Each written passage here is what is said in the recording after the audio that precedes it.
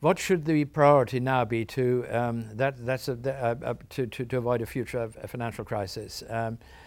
My own view on that is more careful judgment, more capital, better liquidity ratios, and ultimately an economy which is growing. An economy which is growing is less likely to lead into trouble as long as the leverage ratios don't go up. Basel III, of course, is suggesting certain leverage ratios. Individual countries are suggesting certain leverage ratios.